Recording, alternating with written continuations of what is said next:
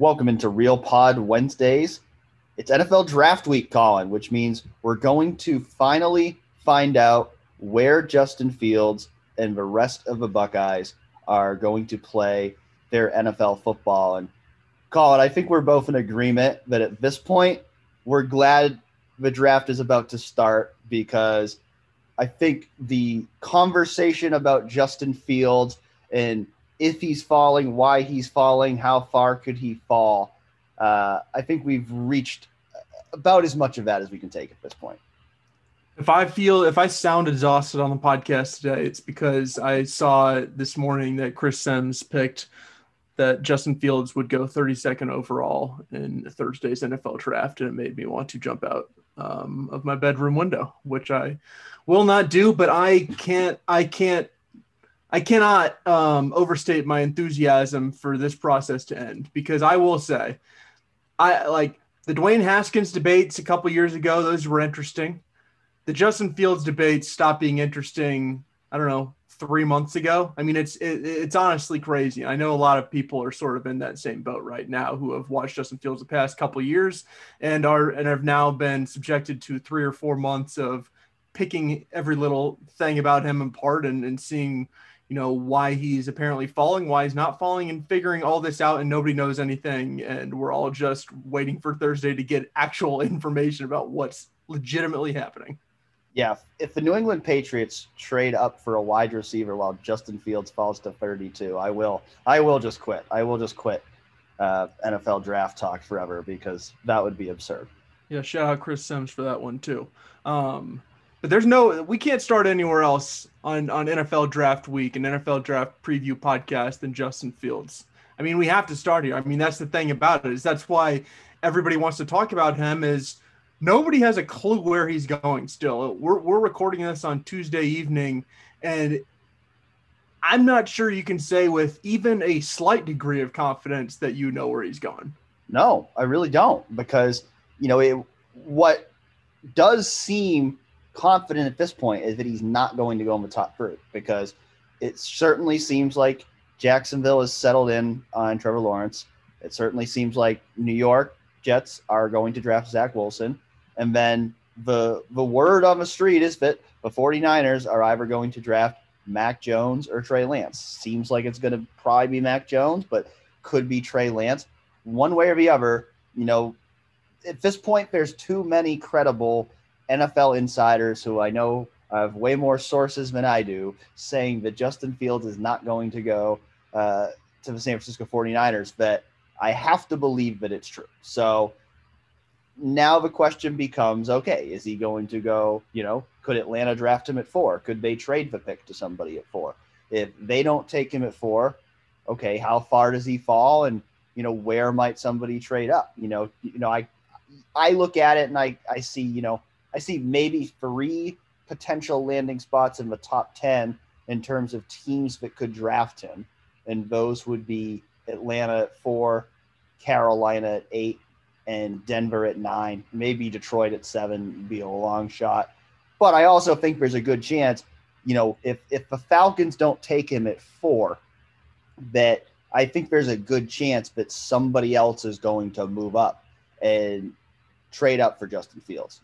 I look at the New England Patriots as an obvious candidate to do so.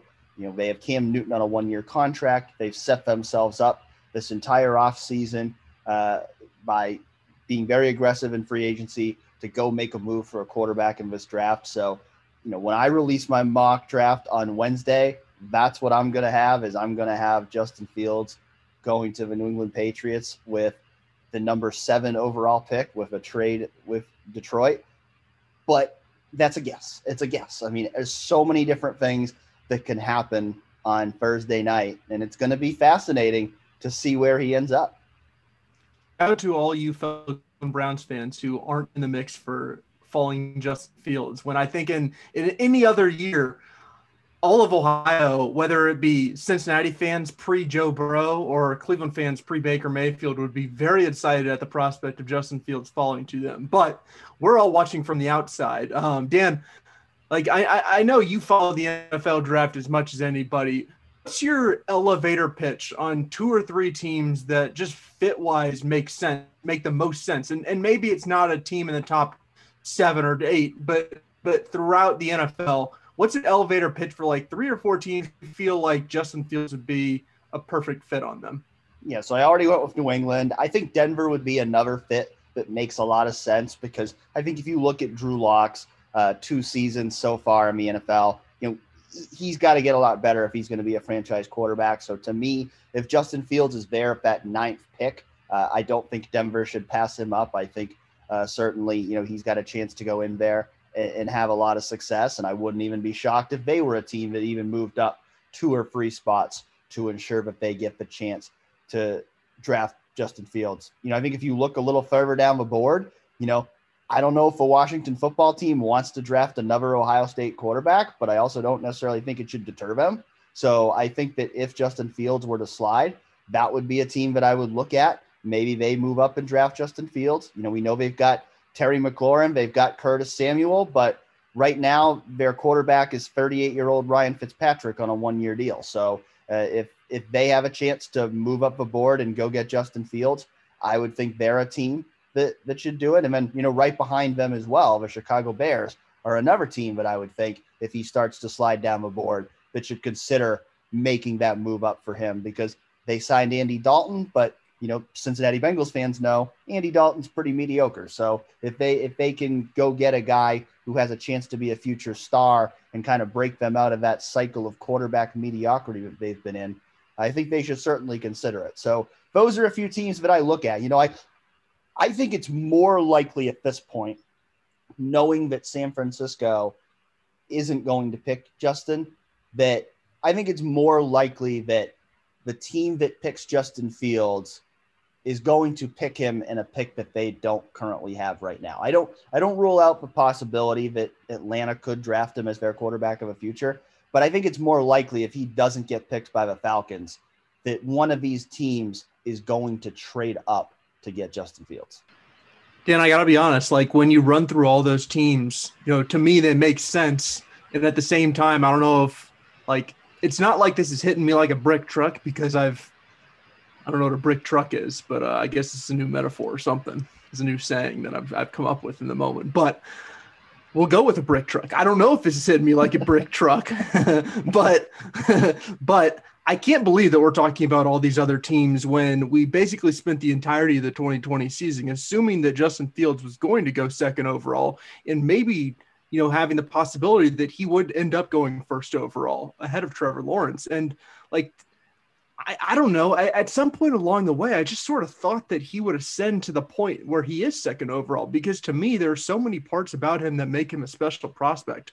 Whether you look at all of the physical traits where, he's built like a running back, got a great arm. He has all the stats you could ask for. And then you look at all the off the field stuff. You think about all the toughness he has, the fact that you never really hear anything bad about him off the field, the fact that he garnered such respect from Ohio State players and coaches immediately, and he fit into the system. To me, I've always thought of Justin Fields as the total package, and the idea that we're just days away from the draft when we're talking about maybe he goes outside the top 10, maybe he slides down to 15, someone has him at 32. To me, that's still crazy. Even though we've known that this is a reality for multiple months now. Yeah. I mean, I guess the good thing from our perspective is it makes Thursday night more interesting, right? Because if he was going number 2 and we knew that, there's a chance Thursday would be pretty boring from an Ohio State perspective, just in the sense that we would know where Justin was going, and then there might not be any other first rounders. I guess that's fair, but from a Justin Fields perspective, I still can't. It's hard to wrap your head around, because this is a guy who I've said, if it turns out Justin Fields is a bust, I quit even saying anything about quarterbacks. I don't understand what it takes to make it in the NFL, apparently. But I also thought that Josh Allen would be a bust, and I thought Sam Darnold would do well in the NFL. So in the end, whenever I hear people come out really strongly for or against quarterbacks, to me, it's just in this day and age, it's just gotten to be a little difficult to hear people talk about quarterbacks, because ultimately, like, just people consistently get things wrong no matter where you are. If you're a Justin Fields believer, if you're a Justin Fields hater, you have a lot of misses at the quarterback position over the last several years. Like, we all know. Yeah, I mean, I totally agree with you. But I mean, to me, Justin Fields is a top 2 player in this draft with Trevor Lawrence, and I think Justin Fields should be the number 2 overall pick in the draft. I think personally that the fact that the Jets and the 49ers do not look like they're going to draft Justin Fields is a mistake on their part. But I like what you also brought up, because that does get me to the other point that I want to make on Justin Fields, that yeah, I'm surprised that we're in this position. Like I absolutely thought Justin Fields was going to be at least the 3rd overall pick. I mean, I thought when San Francisco traded up for that 3rd pick, I thought they were doing it to go get Justin Fields. And I thought, things were going to come together from there. That didn't happen. But the one thing, you make that point about how hard it is to project quarterbacks. I mean, it's hard. I mean, if you look at the stats from 1st-round quarterbacks in recent years, I mean, most of them have not been successful, or most of them are not even with the teams that drafted them anymore. So it is very hard. And so, I think the one thing that has bothered me the most, especially here in these last few days leading up to the draft, is kind of this need to find some controversial reason why Justin Fields is falling. Such as the epilepsy that he's dealing with. And, we could get into a whole nother argument about, whether that should have been leaked or whatnot. I don't really want to get into that today. But, I think, now people feel like, oh, if he's falling, like there has to be something going on. Like there has to be something we don't know about why he's falling. And that's not true. I mean, the reality is, every team is going to see these things a different way. And if the Jets think Zach Wilson is better than Justin Fields, I can understand that. I think Zach Wilson is really talented. If the 49ers can see that Mac Jones in their eyes is better than Justin Fields, I don't agree with it, because I think Justin Fields is a lot more physically gifted. I think Justin Fields has a lot higher upside. But I can also understand why the 49ers are coming to where they're coming from. I mean, we were at the national championship game 3 months ago where Mac Jones absolutely picked Ohio State apart. And granted, Ohio State did not have a very good pass defense, but he still did it on the biggest stage. Mac Jones was fantastic. So I can understand why a team would draft him with a top 3 pick. If it was me in that position, I don't watch Mac Jones and see a guy that I would want to draft with a top 3 pick just in terms of physical talent. But I also don't look at that and go, well, there has to be some reason why Justin Fields is falling. I think it really could just be, Kyle Shanahan, John Lynch, the guys who are making the decisions there in San Francisco. They just really believe Mac Jones is a special player, and time will tell if they're right or wrong. Yeah, and I think the assumption for a lot of us, I would maybe hazard to guess that 100% of people listening to this podcast, given that our listenership is Ohio State fans, believe that Justin Fields will be a better player than Mac Jones. But like I just said, I feel like I'm taking crazy pills, because I feel like it's pretty clear that Justin Fields should be taken higher than where he's being projected. But at the same time, the rate of quarterbacks hitting and busting in the NFL and the projections that people have on which guys will hit, which guys will bust, it's been so difficult to project correctly that it's hard for me to take people to task on stuff like that. I actually just want to see it happen. I think that's what a lot of people like. I want to see Mac Jones go 3rd overall and Justin Fields slip to 15. I just want to see it to believe it, because we're all having these conversations about him slipping. Like, maybe Justin Fields does go 4th overall or something to the Falcons. And, we all take a step back and say, you know what? That's not that crazy, but maybe he goes 25th and we're on here next week saying, what in the world just happened? I honestly don't know. And you're right. I think that makes it fascinating for Ohio State fans who have watched this guy, who have believed, a lot of Ohio State fans have believed that this guy is the best quarterback in college football over the past 2 years. And we have no idea if he'll even be a top 10 pick in the draft.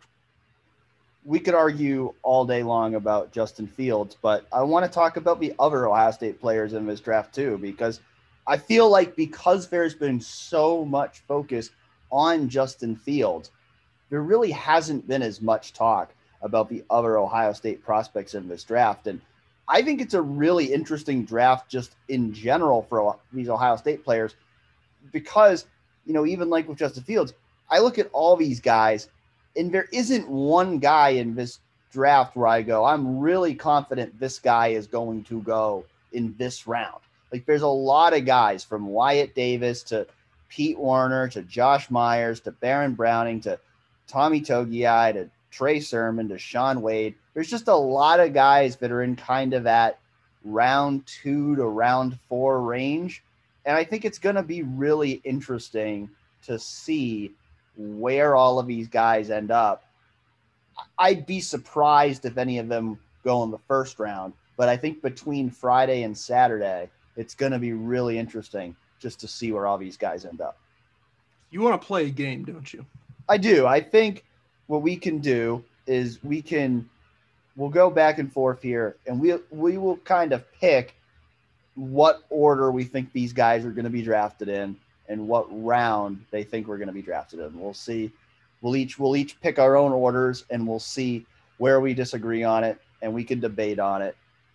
Obviously, I think we both agree that even though we don't know where he's going to go, we do both agree that Justin Fields is going to be the first Ohio State player drafted. I already gave you my pick, but I think he's going to be the number 7 overall pick with a trade up by the New England Patriots. What's your guess, Colin? Well, as we've all stated, neither of us have a freaking clue what's going to go on. So I'm just going to go ahead and be bold and say that he goes 4th. And maybe that's to Atlanta. Maybe that's to someone trading up. I think talent wins out at some point. At least I would hope. I would certainly hope so. And I think Justin Fields is as talented as anybody else in this class. Maybe other than Trevor Lawrence, but I think he's up there, within earshot. I respect it. I think that would be a very popular pick. And I mean, he grew up just outside of Atlanta, so I think there would be a lot of Falcons fans that would be really excited if they drafted Justin Fields on Thursday night. Other than maybe some salty Bulldogs fans. Maybe, yeah. All right, so there's 13 other Ohio State guys who maybe will be drafted. The majority will. Who outside of Justin Fields, Dan, we'll start with your list. Who's going to be the highest Buckeye drafted, not named Justin Fields? And again, this is not us projecting what we think should happen. It's what we think will happen. I'm glad you clarified that because my number 2 guy that I think is going to be the second player drafted is Baron Browning. Now, he wouldn't be the second Buckeye that I would draft. There's honestly a few other guys I would draft before Baron Browning, but I think Baron Browning is going to be a second round pick. And I'm going to guess, I'm pretty close on him and a couple other guys, but I'm going to guess that he's going to be the second guy off the board because I think he's just one of those guys, especially in a draft like this, where there's not a lot of those elite pass rush types. He's a guy that I think somebody in that second round is going to roll the dice on and say, we think we can make him into a really good player. He's a guy who was a 5-star recruit that in my eyes never quite lived up to the hype at Ohio State, but there were enough flashes there that I think one of these teams in the second round is going to say, let's take a chance on Baron Browning. I think it's possible. So I'll just spoil my list. I have him at 4th as the 4th highest drafted Buckeye. I actually think that there's probably a good 5 or 6 guys that are almost interchangeable here because there's the 2nd, the 3rd, maybe early 4th round glut of guys who I really don't know what order they're going to go in. I get the Browning case, and I like you, if you just look on pure athleticism, like you said, it's easy to sell yourself on Baron Browning. I mean, you look at him and, there's this relative athletic score that I pulled up because I just think this is as telling as anything else. So when you combine all his numbers, height, weight, 40, 20 split, the shuttle, all that together from all linebackers who have been drafted between 1987 and 2021, he ranks 5th out of 2,118 guys. That's wow. That's a wild That's stat. Crazy. That's crazy. And I think it explains, if you can get that guy in the second round, the third round, like that's why it's easy to talk yourself into it, because you look at that physical package, it's like, man, like that guy can play in the NFL. You have to imagine if you're that kind of athlete. I just don't know exactly what he's going to be like. He never showed those kind of instincts at the mic that you would expect. I always thought as an edge rusher, he had potential, but to be quite honest, his one move was basically to run around the edge as fast as he could. And listen, it's a great move when it works, but at some point I would have liked to see a counter, and I never really saw anything else from him. So I have him going fourth because I think while he's a great athlete, I do think the lack of production, the lack of idea about how exactly you fit him dings him just a little bit. But he's a guy who, like, you're going to hear some sort of press conference from a GM on why they took Baron Browning, and it's probably pretty easy to sell the fans on selecting Baron Browning. So who is your guy? Who's your second guy? My guy's Pete Werner. I didn't know if I originally had somebody else there, but I decided to go with Pete Werner because I think Pete Werner I think he's an underrated athlete in that he's actually a good athlete. Like, he's not just underrated in the fact that people think he's bad and he's average. Like, I think some people think he's a bad athlete and an average athlete, and like he's a legitimately really good athlete who can do anything you ask. Like, I think the question for Baron Browning is where exactly you fit him. Where is he best at? I think you can put Pete Werner literally anywhere, and he'll be okay.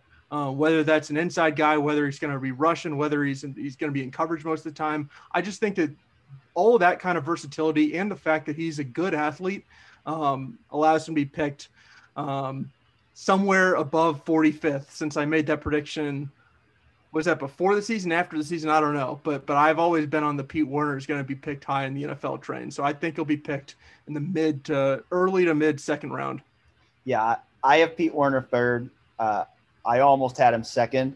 And honestly, the thing about this is, like, I was doing the order in terms of, because I'm publishing a mock draft on Wednesdays where I was trying to like fit guys into slots. So a lot of this, especially because so many of these guys are so close, a lot of this is going to come down to just fits and who fits different teams better. And I think, those are two guys that I look at, Browning and Werner, and go, I don't know, but I think between those two, it's not a matter so much of who's the better prospect. It's a matter of who fits in terms of a team that's looking for a second round linebacker, because they're two very different prospects. And if it was me, I would take Pete Werner before I would take Baron Browning. We were actually asked that question by Minbuck this week. I would take Pete Werner because I think Pete Werner, for one, I think you could say he's that quote unquote safe pick, because I think, he is a guy that if he's not a successful NFL player, I would be surprised. I don't think he's going to be an all-pro, but I think he's going to be a very solid NFL player, a guy that can do a lot of different things for a defense. And so I think he's going to be a guy a team is going to draft in the second round. There's been rumors that maybe he could even sneak into the late first. I don't think I'm quite buying that, but I think somebody's going to draft Pete Werner in the second round, and I think they're going to be really happy they did. Yeah, I think there are reasonable questions about, like, he was never a playmaker. Like, there are very few plays of Pete Werner's that I can actually remember off the top of my head, to be quite honest. But he always did his job very well. And I think that when you combine the fact he's a good athlete and his experience as a multi-year starter at Ohio State, that's why I have him second. You have him third. I imagine the guy next on both of our lists is Wyatt Davis. Yes. Who I have third. And where is he coming on your list? I've got him fourth, and I'm going to go early third round for Wyatt Davis. I have late second. And I would not have said that a couple months ago, but it just feels like momentum is not on his side going into this draft. It just feels like, as people have gotten more information about how NFL teams view him, that, he's a guy, a few months ago, I might have had him as a late first round pick. And it just feels like, the information that's come out from NFL teams that they don't quite view him that highly. I wouldn't be surprised at all if he goes in the second round, but I think he's going to go somewhere in round 3. I think that's reasonable to expect. I think he's somebody who, and I had been a little bit on this during the season. He wasn't as good this past year as he was the year before. I don't know what it was. Well, I think injuries might have had something to do with that too. Well, there was that, and both he and Shaun Wade opted out and played injured as well, and like that's just like that's tough because I think that if neither one of them played, if they had both opted out, I think that we'd be sitting here talking about Shaun Wade, Justin Fields, and Wyatt Davis's first round picks, and instead we're definitely not.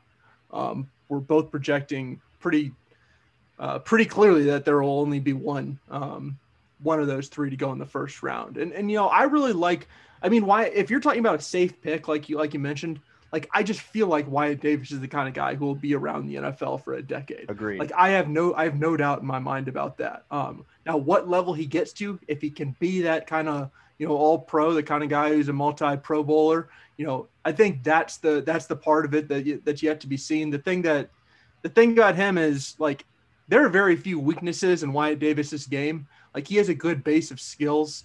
He obviously has the family lineage, the family history within the game and within pro football. He's a guy who, like I said about, Baron Browning, it will be easy to talk your fan base into drafting Wyatt Davis. Yeah, I'm right there with you. I mean, to me, if Wyatt Davis is not a solid long-term starter on an NFL offensive line, that would be surprised. Will he be, elite? I don't know. But if he's not a solid player, if he's not a guy that a team is happy at drafted on day 2 of a draft, that would really surprise me. All right, so those are our top 4. Who's number 5 on your list? I'm going with Tommy Togiai, who I also think is going to be a third rounder. And, here's another guy. I mean, again, if he went in the second round, it wouldn't surprise me. There's a part of me who thinks he probably should go in the second round because there's not a lot of guys who have his kind of strength that can also move the way he can. And I thought he was excellent as Ohio State starting nose tackle last year. So I wouldn't be surprised if he goes in the second. Some people don't have him going to the 4th. I'm gonna split the difference there and say I think Tommy Togiai will be a third round pick. I have him next on my list as well. I also have him as a third round pick, as it feels correct considering it feels like from the moment he entered the draft, it feels like he's been in that third round projection basically the entire time. So it's like, well, I'm not going to stray from that. At the same time, like part of me wonders if he could slip into that second round because like if I'm putting myself in the shoes of a GM, like I would jump at the chance to take Tommy Togiai. And I don't know, like part of this is obviously due to the fact that we've seen these guys since they came to Ohio State. The vast majority of them, and Tommy Togiai is one of those guys who, like his strength, everybody's known about for many years. But I think that you got a chance to look at what he can become this season. But I feel like it was only a glimpse, and I feel like if he had come back for one more season, his name would be in that second round range a year from now. So I feel like if I was a general manager, I would feel like it's a value pick to get him in the third round, which is why I think that he might sneak up on some people and go a little bit earlier. The one thing that's not the knock against him, which I get and is reasonable, is, he is a nose tackle. He's not a guy also who's a nose tackle and has gotten 8 sacks. He had that one big 3-sack game, but I don't know if you can count on him for 10 sacks a year in the NFL or something like that. So that'll be held against him. I understand that, but like to me, I feel like there's a clear role for Tommy Togiai to fill on a team, and whoever gets him, I would feel very comfortable drafting him. And it's a weak defensive tackle draft. Like I'm not sure if there's going to be a true defensive tackle in the first round of the draft this year because there's just not any stars at that position in this draft. So that could push Tommy up the board too. Who's next on your list? I bet that we're gonna be the same one right now. I got Josh Myers next, who also in the third round. Well, I have Josh Myers next in third round as well. Not much intrigue there. Yeah, another guy to me, like I think he's going to be solid, a lot like Wyatt Davis. Like I think he's going to be a solid player. I think he's going to be an NFL starter for many years. Will he be a star? I don't know, but I think he's a guy who's, third round seems like the right spot for him, and then I think he's going to be a really good pick for somebody. I'm in the same boat as you when it comes to him. Like, I feel like he'll have his place. I don't know what his ceiling really is in the NFL. That's my question for him. That I'm interested to find out. to be honest, I thought for a little while last season, I was sort of just under the assumption that he'd be back at Ohio State for next season as well. And obviously I was wrong about that. Third just feels right for him. Like, he wasn't a standout this past season, sort of like Wyatt Davis. I thought he'd be a little bit better than he was. But we've seen him be really good. We've seen him dominate the line of scrimmage at that center position. He offers that versatility to play center, play guard. That team's like. Next up for me, I have Shaun Wade. Shaun Wade he's as tough as anybody, I think, to project in this draft, because he's a guy. You talked about it before. He was a guy that people were talking about as a first-round pick going into this year, and I think his stock has dropped significantly because he struggled in his only year playing outside cornerback. But I'm going to go third round here with him as well. I think somebody's going to take a chance on him late in that third round. He might move back to slot corner. He might move to safety. But I think someone is going to look at what he did earlier in his career and, also factor in, his physical tools, as well as the fact that, he was battling an injury last year as well. And I think somebody's going to take Shaun Wade in the third round. Yeah, I have him next as well. I have him in the fourth round. That's sort of what I think will happen. But on my personal big board, like if I were making one myself, like I think he'd be fifth behind Fields, Warner, Wyatt Davis, and Tommy Togiai. Like, I just think that there's a lot there to work with still. I do think, the injury that he's talked to you about, that he says hindered him this past season, I think that's real. At the same time, like the film this past season for Shaun Wade was it was really bad. And I think that he's one of the most difficult draft evaluations to make, because you've got a lot of things working there. Like, you have to evaluate how much that injury hindered him, or how much you think that was the real Shaun Wade, or how much that film even matters, because you're probably not going to put him an outside cornerback in the NFL also. So you got to weigh all these different things. And I think that that's really hard when it comes to him. So, I would be willing to take a little bit of a lottery ticket on him, maybe draft him a little bit ahead of where I have him projected. But I just think, especially this past year, the film this past year being as bad as it was, I do think that he's going to slip a little bit. I was hoping we'd have a little bit more disagreement here, but I'm going to guess that we both have Trey Sermon next on our list. I almost just want to disagree for the sake of disagreement, but we start getting a little, I think it would have to be Trey Sermon. I would be, if we're going to talk about it, I think the next couple names are like a Hilliard, Cooper, Borland, Farrell.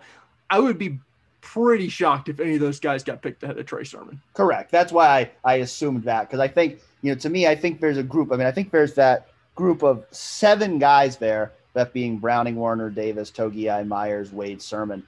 They're all in a group there from 2 to 8, which is why I want to play this game. But really, those guys could theoretically go in any order, and it wouldn't shock me. Which is what I think was going to make those middle rounds so interesting, because I think all of those guys, any one of those guys could go in round 2 and it wouldn't shock me, and any one of those guys could go in round 4 and it wouldn't shock me. So I think that's what's going to make it so fascinating for that group. But I do have Sermon at the bottom of that group in round 4, but I'm pretty confident he's going to at least go in round 4. I have him round 5. But there we go.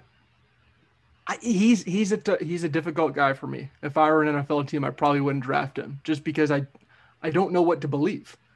I swear the last couple of games he had, he basically looked like the best running back in college football. He looked like an all-time great Ohio State running back.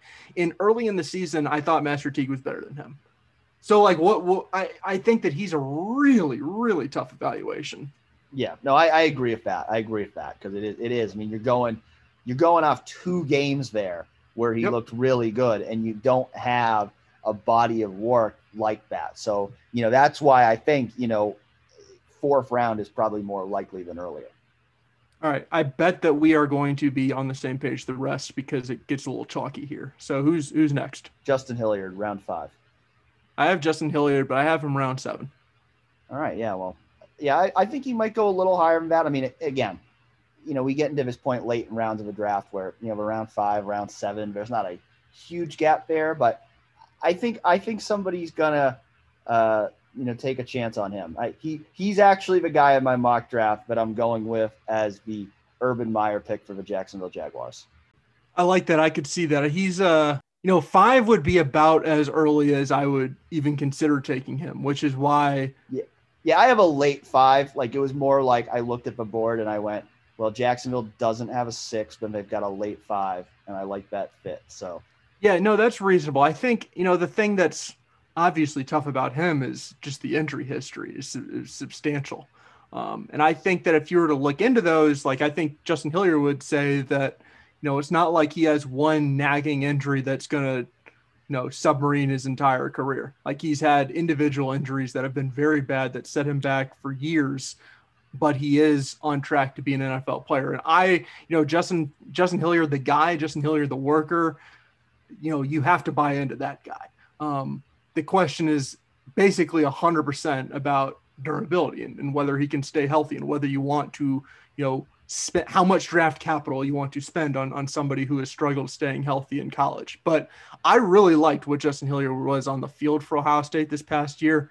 I just don't know exactly, what to expect going forward. This is basically the same Justin Hilliard story that we've talked about for the last 4 years. It's just in the NFL. It's like, well, maybe he stays healthy, he'll probably be a factor. He'll probably be good. He'll be a great special teamer, but you're just taking a risk because you just don't know that. So I've got Jonathan Cooper next. I've got Jonathan Cooper going in round 6. I have Jonathan Cooper going in the 7th round, and he is my next guy. And again, that's kind of a 6th round, 7th round. That's kind of a toss-up, but I do think Jonathan Cooper is going to get drafted. I think it will be late because, to me in the NFL, I think his ceiling is a rotational guy. I don't think he's a guy that's going to be a full-time starter in the NFL. I don't think he's going to be a 10-sack guy, but I think he is a guy that has a chance to make an NFL roster as that rotational kind of defensive end, a guy who's good against the run and okay as a pass rusher. And he is a great guy, which factors into late round picks, and it maybe helps you get picked rather than have to figure out an undrafted path. Just the question about him is, what's his ceiling? I do think his ceiling is basically a rotational pass rusher in the NFL. And I don't think that you take a guy whose ceiling is rotational pass rusher in the NFL really much higher than where we have him. I've got one more guy getting drafted. I've got Luke Farrell going in round 7. Do you have Luke Farrell being drafted? I love it, but no, I do not have Luke Farrell getting drafted. Most mock drafts don't have Luke Farrell getting drafted, but I think somebody's going to take him in round 7 because I think he's a really good blocker. He also played a lot of special teams at Ohio State, and I think there is a role for Luke Farrell in the NFL. I think a guy who can block as well as he can. He's going to be a 3rd tight end on somebody's roster. He's not going to be a starter. He's never going to catch a lot of passes in the NFL, but I think there is a role for him in the NFL. Yeah, no, to me, I don't know if he gets picked or not. I have him not getting picked. I would understand why he wouldn't get picked because he's basically a blocking tight end. But if you're looking for a blocking tight end, that's the perfect cheap option that you have right in front of you that I feel like is pretty safe. Like if Luke Farrell can't block in the NFL, that would be a surprise to me. It really would. And he was a decent enough pass catcher that it's not like he's basically an offensive tackle. Like he's largely another offensive lineman, but he can leak out for some routes and you can trust him in those instances. I just think that the lack of explosiveness as a pass catcher is going to make him an undrafted free agent. I do not have Tuf Borland, Drew Chrisman, or Blake Hobbiel being drafted. Do you? I don't either. I considered Tuf Borland, but to be quite honest, if I don't think that the 40 time helped him. I think that we all knew that he was going to be slow. I thought that, maybe he hoped that it would be a little bit faster than what it was.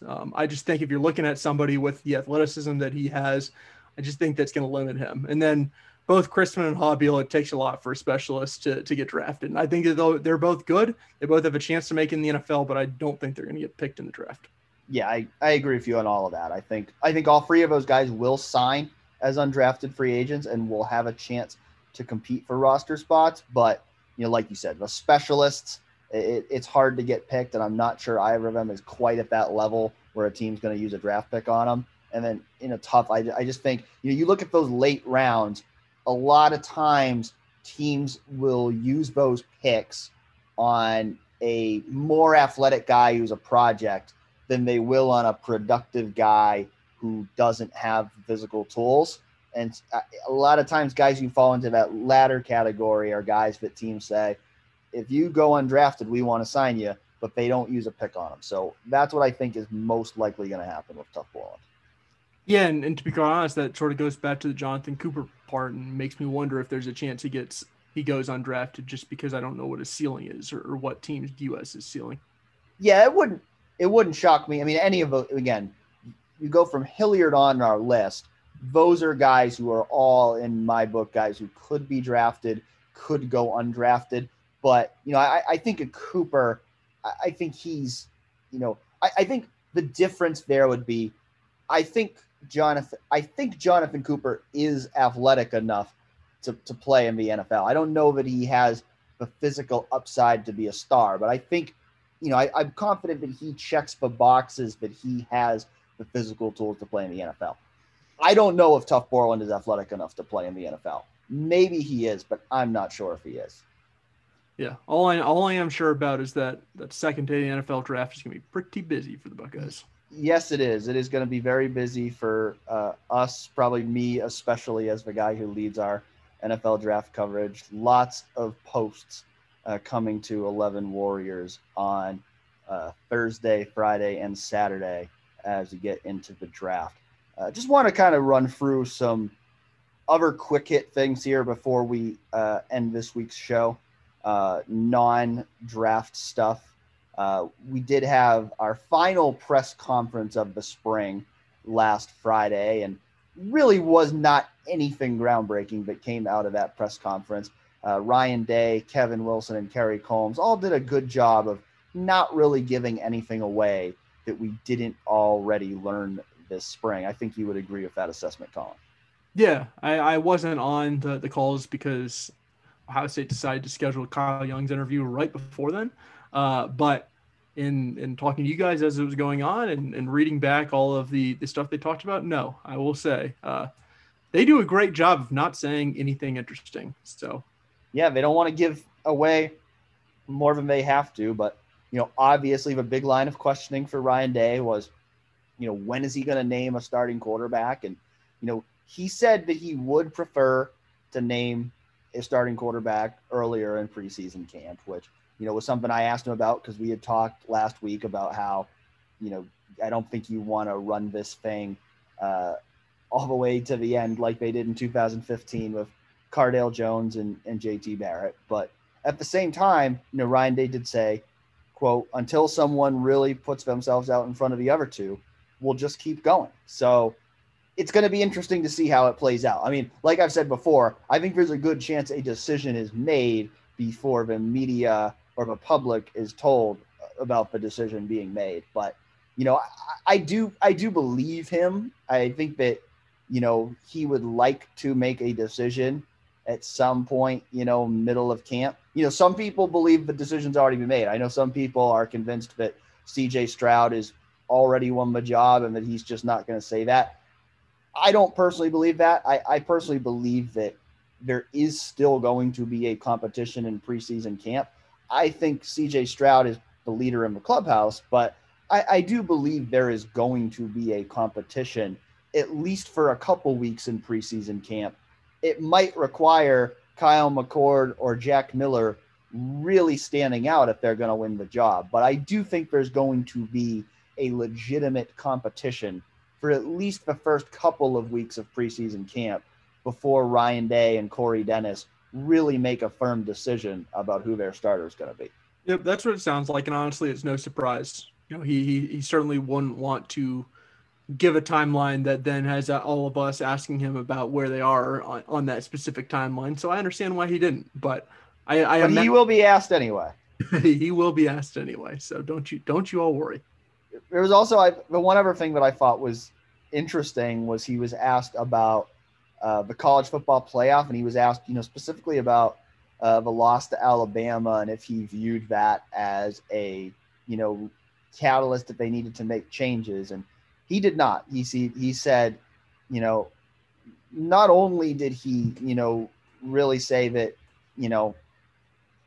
he says it's not an excuse. I think it's kind of an excuse. You can argue if you want either way, but he made the point, as he's made before, that they had one day of practice leading up to that game, and that they really weren't adequately prepared to play in a national championship game. So he doesn't look at that loss and say, well, we needed to make a bunch of changes because we got blown out in that game. But, I thought, the part that was kind of interesting was he admitted that really he did not expect Ohio State to play the way that it did against Clemson. He said that, quote, we weren't really prepared to play in the postseason the way we would like to normally. And he said it was amazing how, Ohio State performed that well. So now, granted, they caught us by surprise too, because I know people have pointed out to us that we were both wrong, that Ohio State would beat Clemson. But I just thought that was interesting to hear him actually admit that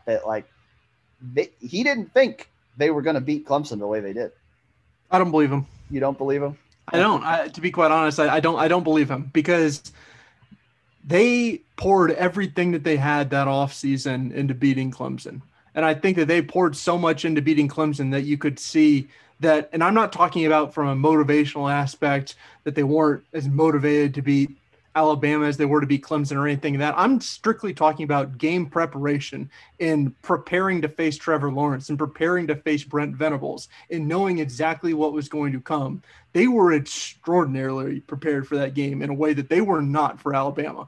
And I think it really showed in those games. So that's why when he says that, I just don't believe him. Like, I just think that they were way more prepared for Clemson than they were for Alabama. And the reason that they didn't make the changes, the drastic changes after losing to Alabama, is because he knew that they weren't as prepared for Alabama as they should have been, as prepared as they were for Clemson.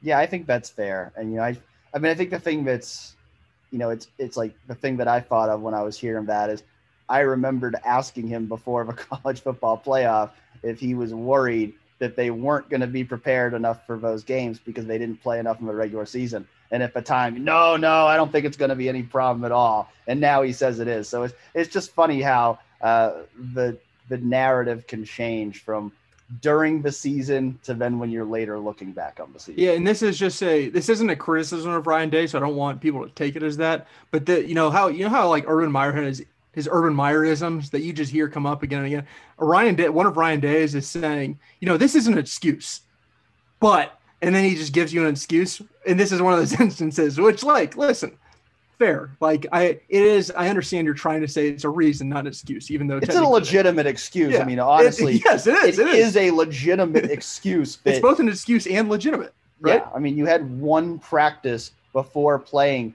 the team that could have 6 players drafted in the first round on Thursday night. Like, that was one of the things that struck me. And I'm looking through this draft. It's like, yeah, no wonder Alabama kicked everybody's ass, because their roster was just absolutely loaded with studs, and nobody else even compares in terms of guys that they're going to have drafted in the early rounds. So, Ohio State needed everything to go perfectly if it was going to beat Alabama, and things did not go close to perfectly.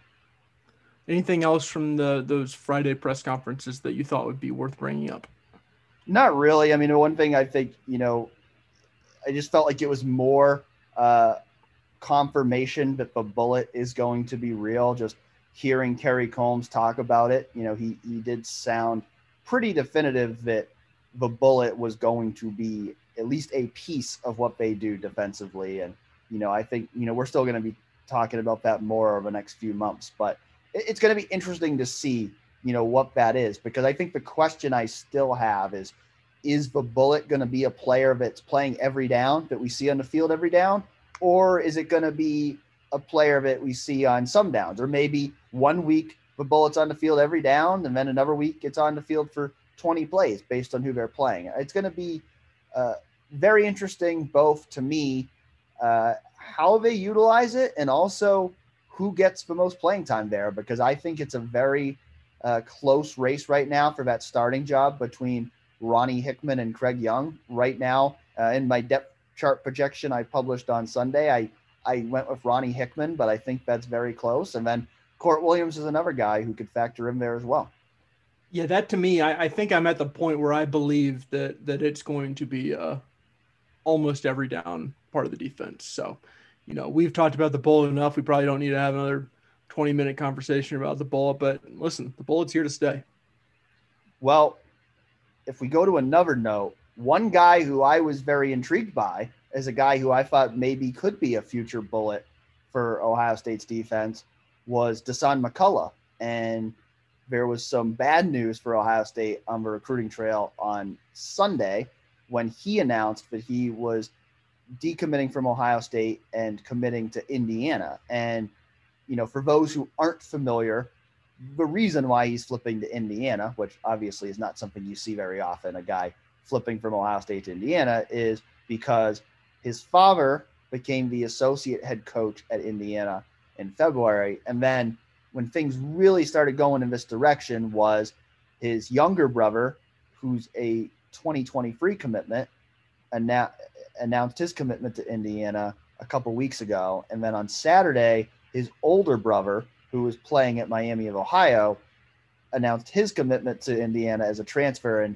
pretty quickly after that, it became clear that Dasan was going to be joining them at Indiana. And, obviously, I think my perspective, and I think even most fans' perspective, is you can't blame the guy given the circumstances. Him wanting to go play with his family, I think, that's obviously a really cool opportunity for him to get to do that. And so, I think anyone who's rational understands why he's making that decision. But I do think it's a significant loss for Ohio State on the recruiting trail. Certainly not anything to panic over, because Ohio State still got 2 top 50 linebackers committed in CJ Hicks and Gabe Powers. But when I think about the future of a defense where the bullet could potentially become a permanent part of it, he was a guy who was very intriguing to me with his size and his athleticism, a guy who's played some safety in high school.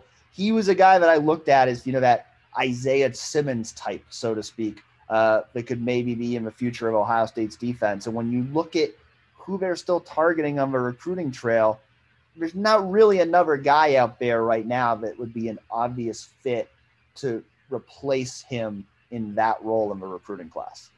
Yeah, I think the one good thing about this is that it happened in April and not in November, because it gives them an entire summer to evaluate, an entire summer to figure out exactly what they want at that linebacker position. Because like you said, they might just get one more linebacker. They might get 2 more linebackers. They can go a lot of different ways here, but this is as important as a linebacker recruiting class as there's been in years, and definitely since Al Washington has been here. So, I think losing Dasan is, I don't think that you can just brush past that and say that that's not a big loss, because I think Dasan McCullough would have really factored into what Ohio State did in the future of its defense. But I think that if you're Ohio State, you have to feel confident about where you are as a program, that it's not like this loss is going to really, really set you back. You have to believe that there will be someone else out there who can fill that need. And at least you can go into this and say, okay, we know why we lost him. Like, this isn't like, typically if a guy was flipping to Indiana and it was a guy you really wanted, you'd be going, what the hell's going on here? But in this case, there's a very obvious reason why he's doing it. It's not that anything turned him off to Ohio State. It's just that he has this opportunity to do something with his family that he ultimately decided he couldn't pass up. Yeah, like, it's completely understandable. I do wonder, like, if his older brother just stayed at Miami, Ohio, I tend to think that he probably would have stayed as and been a Buckeye, but I think so, the opportunity to just reunite the entire family at one place, that's a heck of an offer. That's certainly what it seems like, is when his second brother committed there. It's like, okay, now we all have this opportunity to do this together. He didn't want to be the only one who was left out of that. He wanted to be able to do it with his entire family. And I totally respect that for him. One other, speaking of guys who went west to Indiana, another news item from this past week, Terry Johnson, who had been with Chris Holtmann since Holtmann was at Butler as one of his assistant coaches, has left Ohio State to become an assistant coach at Purdue. And I believe he did an interview on Tuesday, or it was at least published on Tuesday, where he talked a little bit about why he made that decision. From everything you've heard, Colin, why did he do this? Yeah, I mean, largely it's, Terry Johnson has wanted to be a head coach for a while. He interviewed for the Butler job back when Chris Holtmann left and didn't get it, so he followed Chris Holtmann to Ohio State. And at Ohio State, he's basically he's run the defense with Chris Holtmann. And the opportunity to go to Purdue, it gives him a chance to run the offense. And he thinks that this is going to make him a better head coaching candidate. And he's back in the state where he grew up in Indiana. And to be quite honest, so that's a hard package to pass up, because, if you think that you've missed out on jobs because you weren't well-rounded enough of a candidate, and you can go work for Matt Painter's staff at Purdue that just lost 2 assistant coaches to go be head coaches somewhere else, including one within the Big Ten, like I think it's a weird move because you don't see it all the time. And I was caught off guard when it happened initially, but I do think if you just hear that out, I do think it's understandable as well from his perspective. And I know he has a lot of personal history in Indiana too. Yep. So it's probably, compared to other places, he could have got that same opportunity to go back to Indiana and coach at Purdue is probably appealing to him personally. Yeah, and at Ohio State, he was the coach of the big men. He was the defensive coordinator essentially, unofficially. But I will say this also, I think Terry Johnson was really good in his job. I don't think any assistant coaches, I don't think you look at them and say, I don't know how you replace his assistant coach. It's assistant coaches in college basketball. You should be able to replace them. I think that they should at Ohio State be able to replace Terry Johnson. And I don't know if that will shuffle up the staff a little bit. I do wonder if maybe Terry Johnson would have stayed if Ryan Pedon had, gotten the head coaching job at Cincinnati, and maybe he could have had a little bit more handle on the offense. But as long as Ryan Pedon's back, I assume that he's going to run the offense again. Jake Diebler will have a handle on what the guard play is, and then I wonder, do you look to shuffle up the staff a little bit in terms of responsibilities? Are you going to look for somebody who is competent and who is a competent defensive mind who can coach bigs, and I don't know what direction they're going to go. I think it's an interesting opportunity though, because I look at this Ohio State program, and they've only had to replace one other assistant coach in the time that Chris Holtmann has been here. So it's not like this is an annual thing or something we've seen frequently. So I think this will be interesting to see exactly what direction Chris Holtmann chooses to go in. I think the first 2 names that jumped to my mind were Scoonie Penn, who was on the staff and is now with the Memphis Grizzlies, and Terrence Dials, who's now on the staff as director of player development, I believe is his title. Do you think that it will be somebody who has some Ohio State ties, or do you think Holtmann might look broader in this search? I'm not totally sure. I don't think it'll be Dials, just because he hasn't been a full-time assistant yet, and it's not like he's been in this kind of role for a decade or anything like that. It's fairly new to him. So, Scoonie Penn, I think that makes some sense. I'd be interested if that were to happen. Like, I assume Scoonie Penn would coach guards because he is Scoonie Penn after all. But that's that's what Jake Diebler's done for a while. So, I'm not 100% sure. I mean, you could throw out Greg Oden. I mean, if you're worried about recruiting, like, there are worse things to do than grab Greg Oden and say, go out and get a 5-star big man. I feel like that's something that Greg Oden could accomplish, but I am, I'm not totally sure where they go with this. I think there are positives to staying within the program. I think that there are also, positives to going outside of it, knowing that you have some strong internal candidates that you've developed and continue to develop. I do not think it will happen, but I think we can both agree the most fun possibility here would be Evan Turner leaving his role as the Boston Celtics assistant coach to come back to Ohio State and fill that role. That would be a thrill. I can't imagine Evan Turner on the college bench, but especially as an assistant coach. But that would be a thrill. I the guy who I would actually really be interested in seeing it happen, but it won't happen because his professional career is going on. Like, I just think Jared Sullinger is going to be a great coach someday. I don't know when that's going to be.